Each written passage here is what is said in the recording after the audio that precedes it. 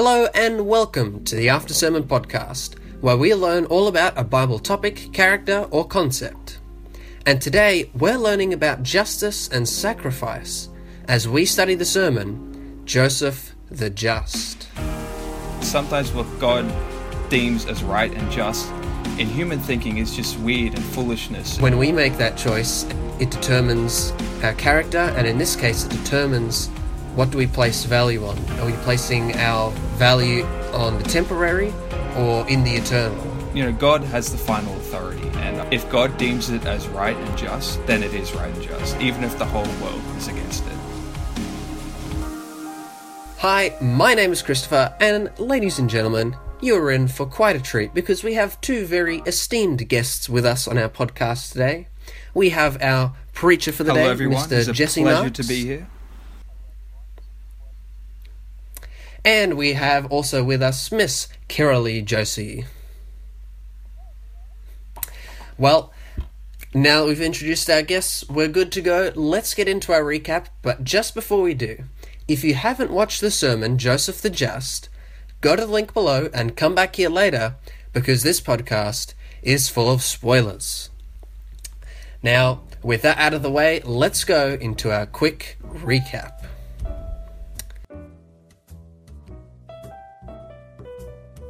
Okay, so quick recap of the sermon. So essentially, I was looking at the character of Joseph.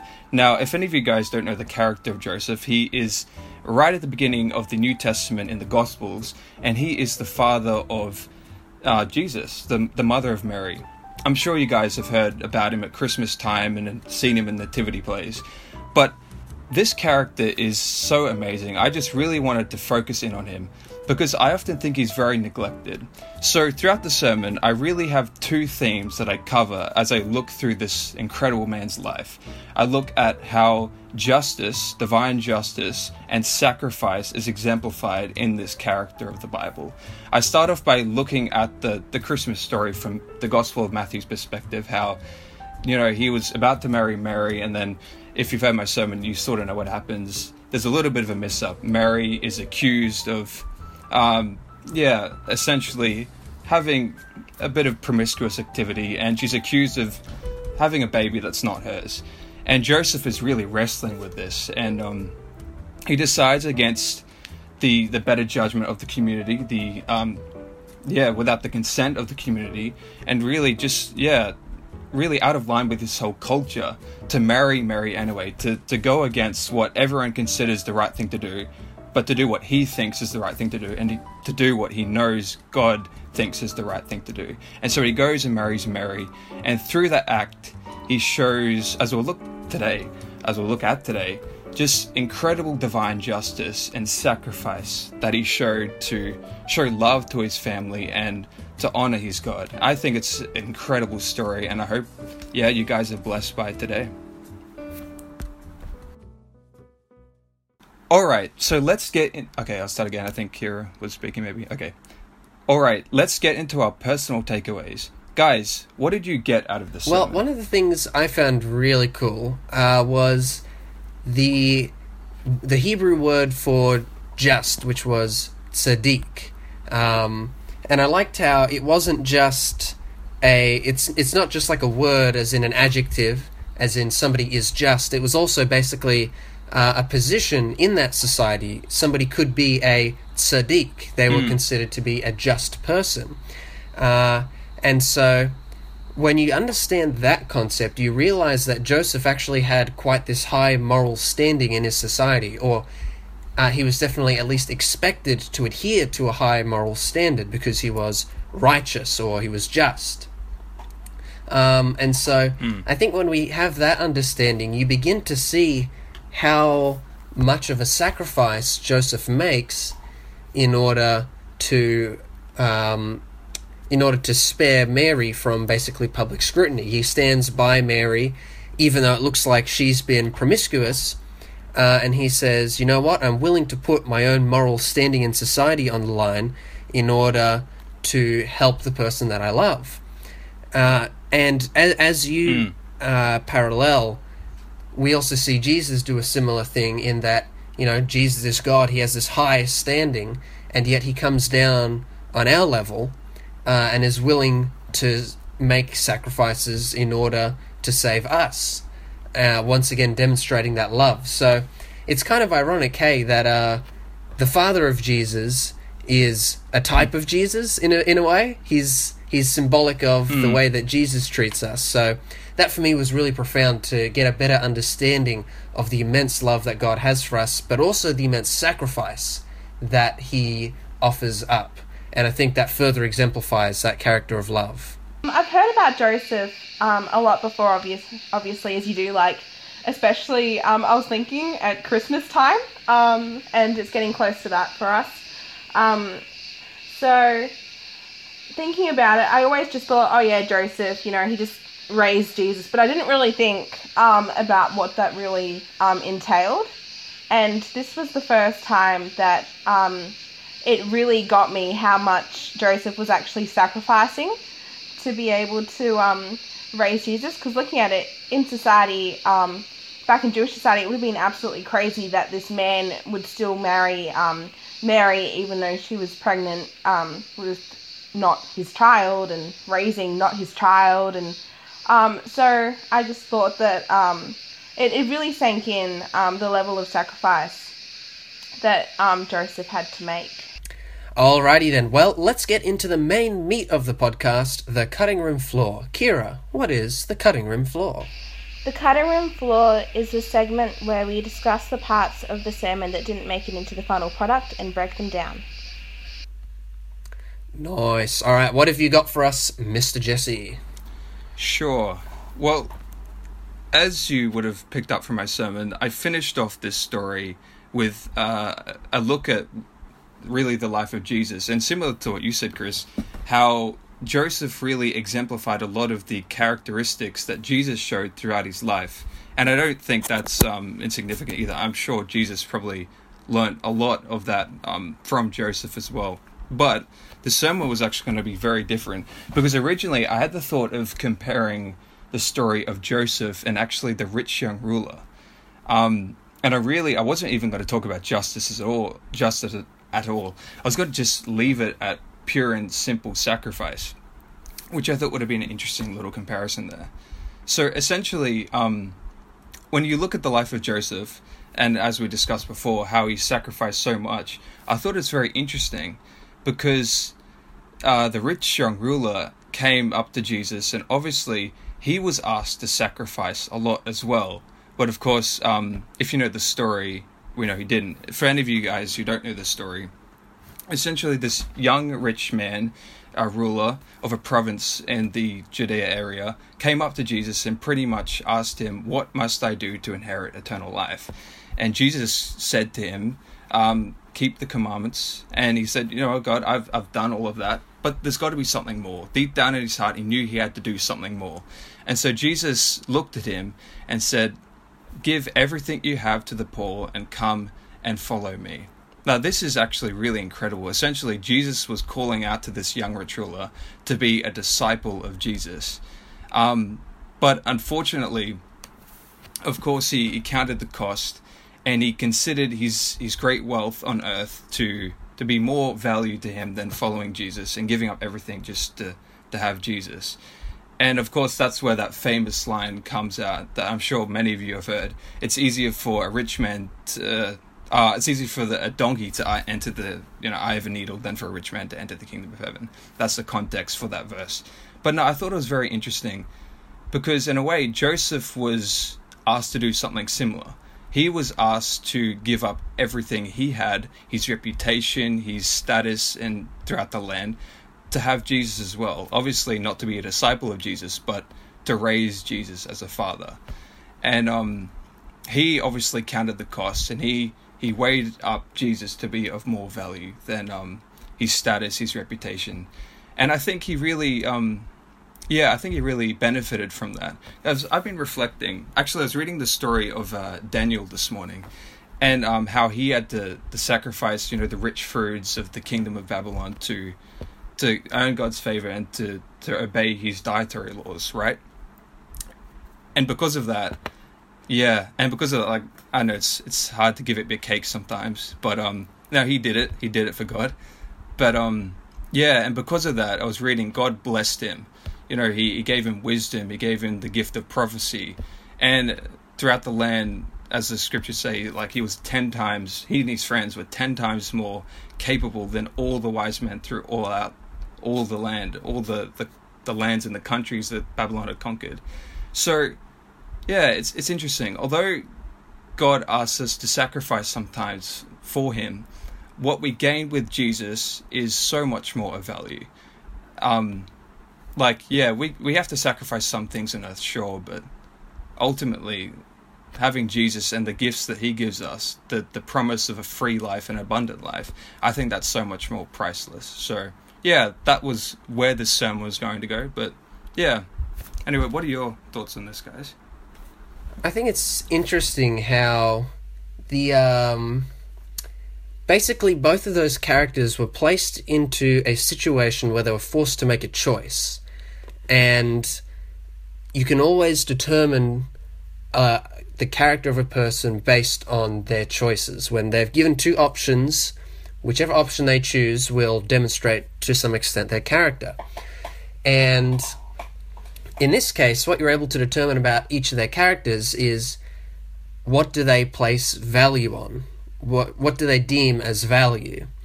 And for the rich young ruler, he'd put all this value in riches and wealth and earthly temporal things which aren't going to last for eternity. And what's interesting to me is that the value we place on these temporary things are completely arbitrary. We just associate, wealth with being of value, or prestige, or popularity, or whatever it is that we're looking for. There's a completely arbitrary value that we place on it. There's nothing inherently of value there. Whereas Joseph was more than happy to neglect these things, which he realized had no intrinsic or inherent value. He could see past that, and he just saw that Jesus was the only thing of any value.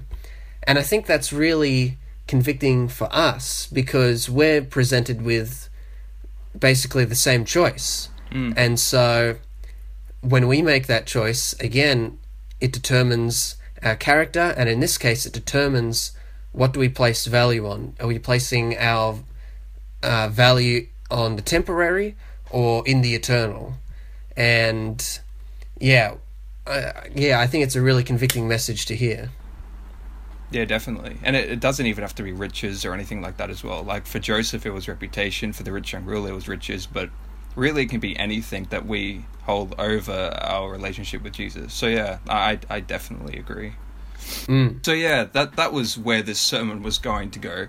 But I changed it up, and as you would know, I decided to contrast the life of Joseph with Jesus instead. But let's have a little bit of a look now at the other side of my sermon, a little bit of the divine justice that Joseph shows. So in the sermon, I really just wanted to have a re-look at what justice means. If you heard my sermon, you would have heard me say things like divine justice, and how sometimes divine justice is different than what we consider justice to be. For example, if you were to, hear about a story of a accused bank thief who robbed the bank, he robbed millions of dollars, what would you think justice would be for that man? Lock him up indeed. Throw him up. He has to give everything back. Yeah, give everything back, pay everything back, account for your crimes, and justice, punish. And as I said in my sermon, that's a good thing, right?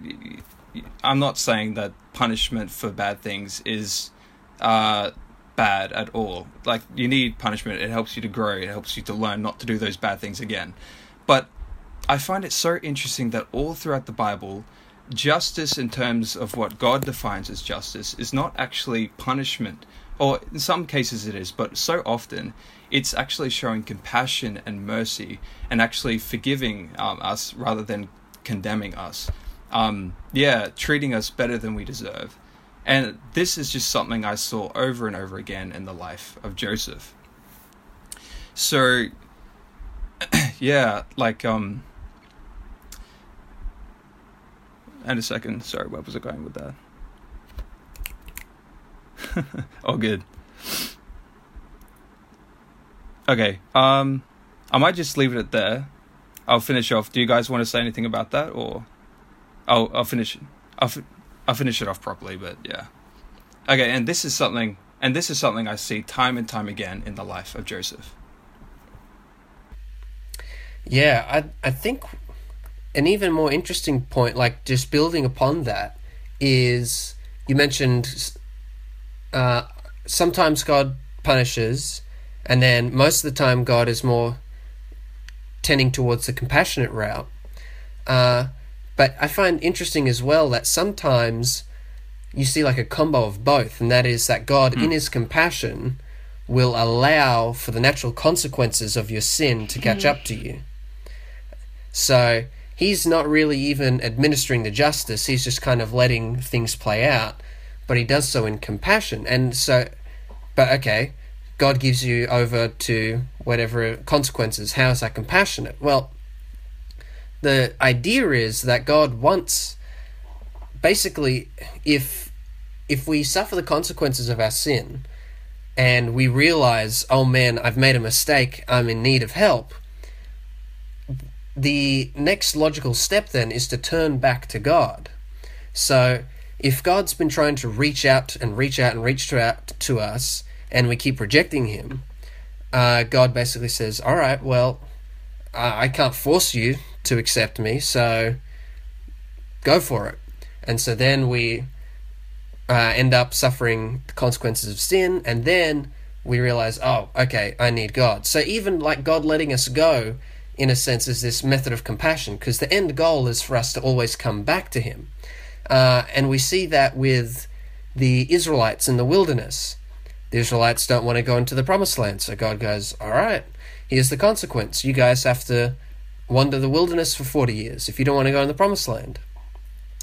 And what was the end result of that? The generation that came out of the wilderness was more obedient to God than the generation before, because they realized, oh wow, we need God. Look what happens when we disobey. We've become, we're suffering the consequences of our sins. How about we follow God? And in fact, you see the exact same after the exile. Israel gets invaded by Babylon after God for hundreds of years has been telling them to repent. And he says, all right, I'm just going to revoke my protection. You guys don't want me to protect you. Here's the natural consequence. Invading armies are going to come. So Babylon, they take away Israel. And then Israel, when they're allowed back into Jerusalem, the religious leaders say, okay, we cannot we can't go wrong again. We can't disobey God. We've learnt our lesson. We're turning back to him, and we're firmly going to obey him in whatever we do. So, yeah, I find it interesting that even when God is administering, as you said, justice, he's still got this method of compassion in the way that he does things. So yeah, another aspect of sacrifice and justice was that the idea of that sometimes doing the right thing in God's eyes isn't actually doing the right thing in the eyes of the world. Now, to be honest, I thought this was really fascinating. I mean, it just sounds really wrong, doesn't it? Like, just doing the right thing in God's eyes is doing the wrong thing in the eyes of the world. But as you consider and you look through the Bible, it actually happens quite a lot. For example, I was thinking of adding this verse in my sermon, Galatians 3, verse 13. So maybe if we could look up that and give that a read. Christ that would be redeemed awesome. us from the curse of the law by becoming a curse for us, for it is written, cursed is everyone who is hung on a tree. So Paul talks about this a lot, how the gospel is, to the Greeks, to the outside world, is considered foolishness, it's considered bizarre. And then, like, here, a perfect verse. In the Old Testament, there is a law essentially saying that if you hang anyone on a pole, which is either crucifixion or just impaling somebody, that person is actually considered cursed by God. In Jewish thinking, The Messiah was not going to be crucified. He was not going to be hung on a tree. Because, like, yeah, as we discussed before, that's cursed by God. But no, sometimes, yeah. Oh, there's a verse. Where is it? I think it's in Corinthians.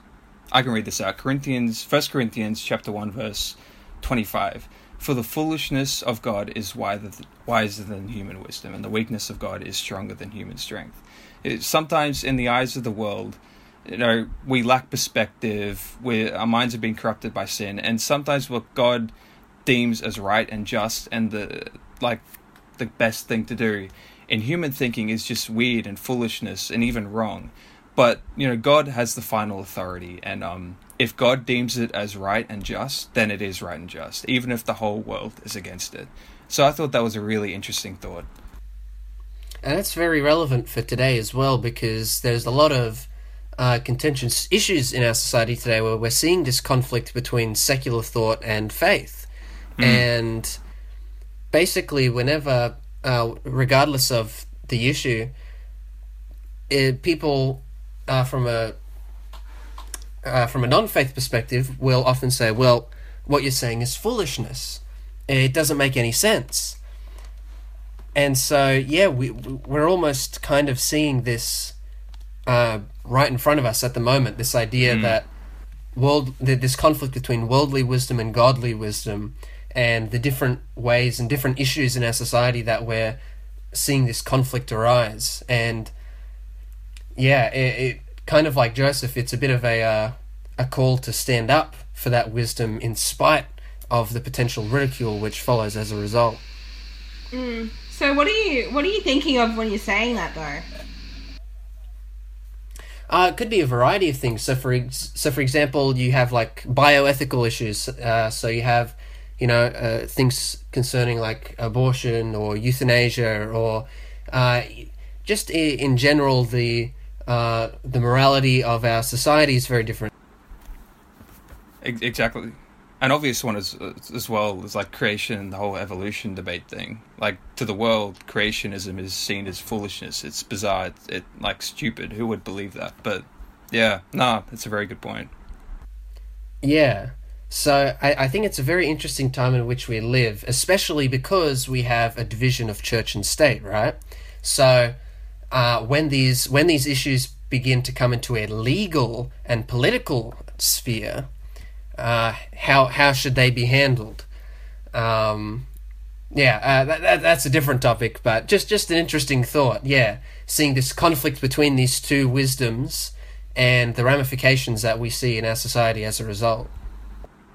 But today, yeah, but we want to do what we want to do, and so we want to justify whatever means we can. And if that means, making the way God wants us to go foolish, then that's what we're going to do. So yeah, I thought that was a very fascinating topic, and as Chris said, we could discuss this for a long time, and maybe in the future we can. But I thought something to think about. Even like especially in Australia, I know we have a very much of a drinking culture. It's your 18th. Basically, that's licensed to get absolutely sloshed for the night. And if you don't want to get drunk, godly wisdom, it's viewed as foolishness. It's like, well, why wouldn't you? You're 18. Well, it's just because we know what we want, and we're going to try and find any way to make it okay. That's true. As you said, Jesse, if we want to do something, we'll justify it, hey? And so, it looks like even within the faith, people aren't exempt. We still fall into that sinful nature and still will try and justify ignoring godly wisdom with our own human wisdom. So, at the beginning, I think, Chris, you mentioned that there could actually be quite a good contrast between Joseph and Jesus. Like, almost Joseph was a type of Christ. And I think that's very insightful, because I was actually going to add a few little things I read in a book about Joseph. That, like, of course, Jesus was a son of God. But I'm sure that the great man that Joseph was influenced Jesus in many ways, raising him. And I think that actually comes out in quite a few of the things Jesus did in his life, and a few of the parables that he told. Just from the two parables sections. Okay. Sweet. So Jesus told two parables with this idea of justice in mind, what Joseph had did, and how I'm sure that the life of Joseph influenced Jesus as he was growing up. The first parable is found in Luke chapter 14, and it's found from verse 16 to 24. So I won't read it to you today, but I really encourage you to go back and read it yourself. But essentially, it tells the story of a king who's putting on this great feast, and he sends out this invitation to all his friends. But in the most insulting ways possible, the friends actually reject this kind offer from the king. And of course, as anyone would be, the king is very angered by this. But like Joseph, even though Joseph was frustrated and a bit angry that Mary was what he thought Mary had done, how she had, had an illegitimate child, which of course she didn't, but this is what Joseph thought. The king turns that grace into compassion, and he instead goes out into all the community, goes to the back streets, to the rejected, to the lowly, and he actually invites them to come to the community. So like Joseph, he turns his anger into grace. Just that idea is interesting, because normally we say you take your anger out on someone, right? So let's say somebody has been making you really angry at work, right? And then you come home and you catch up with some friends, and then you get mad at your friends. And your friends are wondering, what on earth? What did we do? The friends didn't do anything, but he's taking out, or whoever it is taking out their anger on somebody else. They don't want to take it out on the person who's actually caused them that, but they take it out on someone else. Whereas in this parable, the man, he gets angry that people have rejected his invitation, but instead of lashing out on other people, he shows compassion on other people. That's like his version of doing it. Instead of venting with anger, he just basically vents with grace and compassion. So I find that really interesting, how it's so unlike our regular reaction. Our reaction is to just find the nearest thing and lash out our anger at it, not normally to give grace and compassion. It's very counter to our nature. Definitely.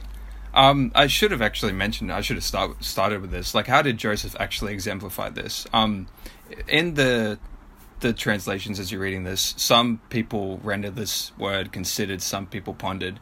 But essentially, the Bible says that when Joseph found out about Mary, that he thought about this whole situation, he considered it, he pondered it. Like, that's a correct interpretation, but in the Greek, that really could be considered as angry or frustrated or very upset.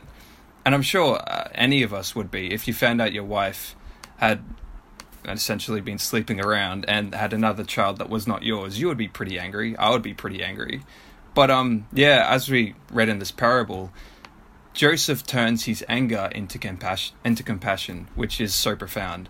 And if you won't get very much into depth with it, but there's another parable that Jesus talks about this as well. That's found in Matthew chapter 12, verses 1 through to 12. And that's the story of the vineyards. Essentially, you have this vineyard owner, and he lends out his vineyard to some tenants, some people to look after it, to care for the food, and to, essentially just take care of it for him. But they're bad tenants, and they take over this place. And when the master, the owner of the vineyard, sends servants to come and get the money that they really owed back to the vineyard owner, they actually beat up the servants, or they sent them away, or sometimes they even killed them, and they tried to take this vineyard for themselves. But as we discussed before, the natural thing for us humans to do is to be angered by this and lash out at those those tenants. But what does the vineyard owner do? He actually sends his son, which of course is representing God as well. But it's very profound, isn't it? Instead of lashing out at people you're angry at, show compassion. It did legitimately remind me of your sermon, The Prodigal Wife. We looked at your sermon, The Prodigal Wife, in ASP episode 6, which just so happened to be our Valentine's Day special. And in that, it is a very similar story. The prophet Hosea, he has a wife, and his wife commits adultery with him, and yet Hosea takes his wife back. And this is demonstrated this, as you said, it was a parallel of God showing his love to us. We, through sinning, have disobeyed God and have basically committed adultery on him, going after other things, putting other things before him in that relationship. And so, yeah, I just noticed that parallel with the story here with Joseph. Now, Mary, of course, actually didn't commit promiscuity in this case, but the society viewed her as such. That was the general appearance. And so Joseph, again, similar to Hosea, still he shows his love by taking back this woman who basically has been rejected. She's a social pariah. And I think that's even more convicting when you begin to think that, hey, we're the ones in that story who have gone and have gone and done that. We're basically the social pariah in that story. So yeah, I definitely recommend, if you want to get a bit more in depth into this kind of topic that we've just been talking about for the past few minutes, go check out episode 6, our Valentine's Day special. And Jesse had some really great stuff to share with us about the story of Hosea and his wife Gomer, the prodigal wife. Definitely go check that out. So no, yeah, it's so interesting, isn't it? Because even if you look at Jesus' life, he always had a heart for promiscuous or scandalous women, didn't he? For example, Mary, or the woman caught in adultery. The woman at the well? The woman at the well, exactly. Like, all throughout, it's so interesting. And something I was reading in a book about this, I'll share the source with you at the end, but the author makes the point that Jesus probably had a heart for women such as like this because the society around him viewed his mother like this as well. In the eyes of the world, his mother was one of those scandalous women. And so Jesus hanging around his mother all this time, who knows, perhaps that really just influenced him and gave him a heart for women like this all throughout his ministry, which I think is really fascinating. So yeah, just to end things off, I just want to leave you guys with a thought. Just to stop and maybe reread the story of Joseph again and just reflect on how incredible this man was. Yes, he was flawed just like all of us, but truly incredible. Just looking back at the life of Joseph, it just really hit me. What awesome parents Jesus must have had. I mean, really, just all they went through for Jesus, all they gave up for Jesus, and how well they must have raised Jesus to be the Messiah. I mean, like, if God had to choose parents to raise his own son, I'm sure he would have chosen the best. And when I look at the life of Joseph, you know what, I think that's, yeah, he's the best. I mean, just look what that man went through. His heart for Mary, his heart for Joseph. Yeah, it's incredible. So, just one last thought I want to leave you with. In Jewish culture, it was usually expected for the mother to name the child. But I find it really interesting that it's the angel who tells Joseph that he is to name the child Jesus. And if you really think about this, I think it's the final act of Joseph, just the creaming on the cake. It's Joseph showing Mary and the world outside him, and even Jesus, that he is accepting Jesus, even though the society outside thought Jesus was an illegitimate child and that Mary was a sinner. Joseph, by naming Jesus, was saying, you know what, I accept Jesus, I accept that Mary is innocent, and I accept this life as the father of the Messiah. And what an awesome life that would have been. So yeah, just reflect on that this Christmas holidays, on the life of Joseph, and just, yeah, see how we can all live lives of compassion and show justice and mercy and not hatred this Christmas. So yeah.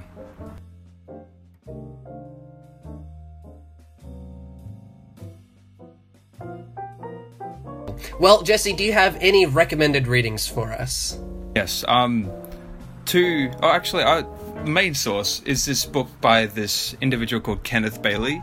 It's a really, really good read. The chapter is actually the sermon title. I borrowed the sermon title from the chapter name. It's called Joseph the Just, and the book is called Jesus Through Middle Eastern Eyes, I believe. It's essentially this scholar who has spent most of his life living in the Middle East. And so when he talks about the Bible and the stories, he gives an Eastern perspective, so he really gets in depth he shows the cultural significance of the text and what that's saying, and just some really beautiful and interesting insights. I think you'll really be blessed by that. So I believe it's called Jesus Through Middle Eastern Eyes by Kenneth Bailey. I think you'll love that little book. Alright, and Jesse, where can these people find you? Well, they can find me on my YouTube channel, just simply Jesse Marks. And obviously on the After Sermon podcast, I've got a few episodes in there as well. And Kira, where can people find you? Just at YouTube. My username is embarrassing. So it's Bugs is an artist, no spaces. So don't make a username when you're a kid. And also, like Jesse, a few ASP episodes as well. Christopher, where can people find you? They can find me here every week on the After Sermon podcast, as well as on my YouTube channel, Christopher Peterson. That's spelt with an S-E-N. Well, thank you so much, everybody, for joining us on the podcast today. Make sure to check out our podcast on all the different platforms we have. We're on YouTube, we're on SoundCloud, iTunes, we've got it all. So make sure to join us there, and don't forget to like and follow us on our Facebook page under the same name, After Sermon Podcast. That way, you'll get links to the upcoming sermons for podcast episodes a week ahead of schedule. It's a pretty good deal. Thank you so much for supporting us, guys, and for listening in with us. That concludes today's podcast, and we hope you've been blessed as we've discussed Joseph the Just. Make sure to come back in a fortnight for another episode, and with that said, have a good one, and good night.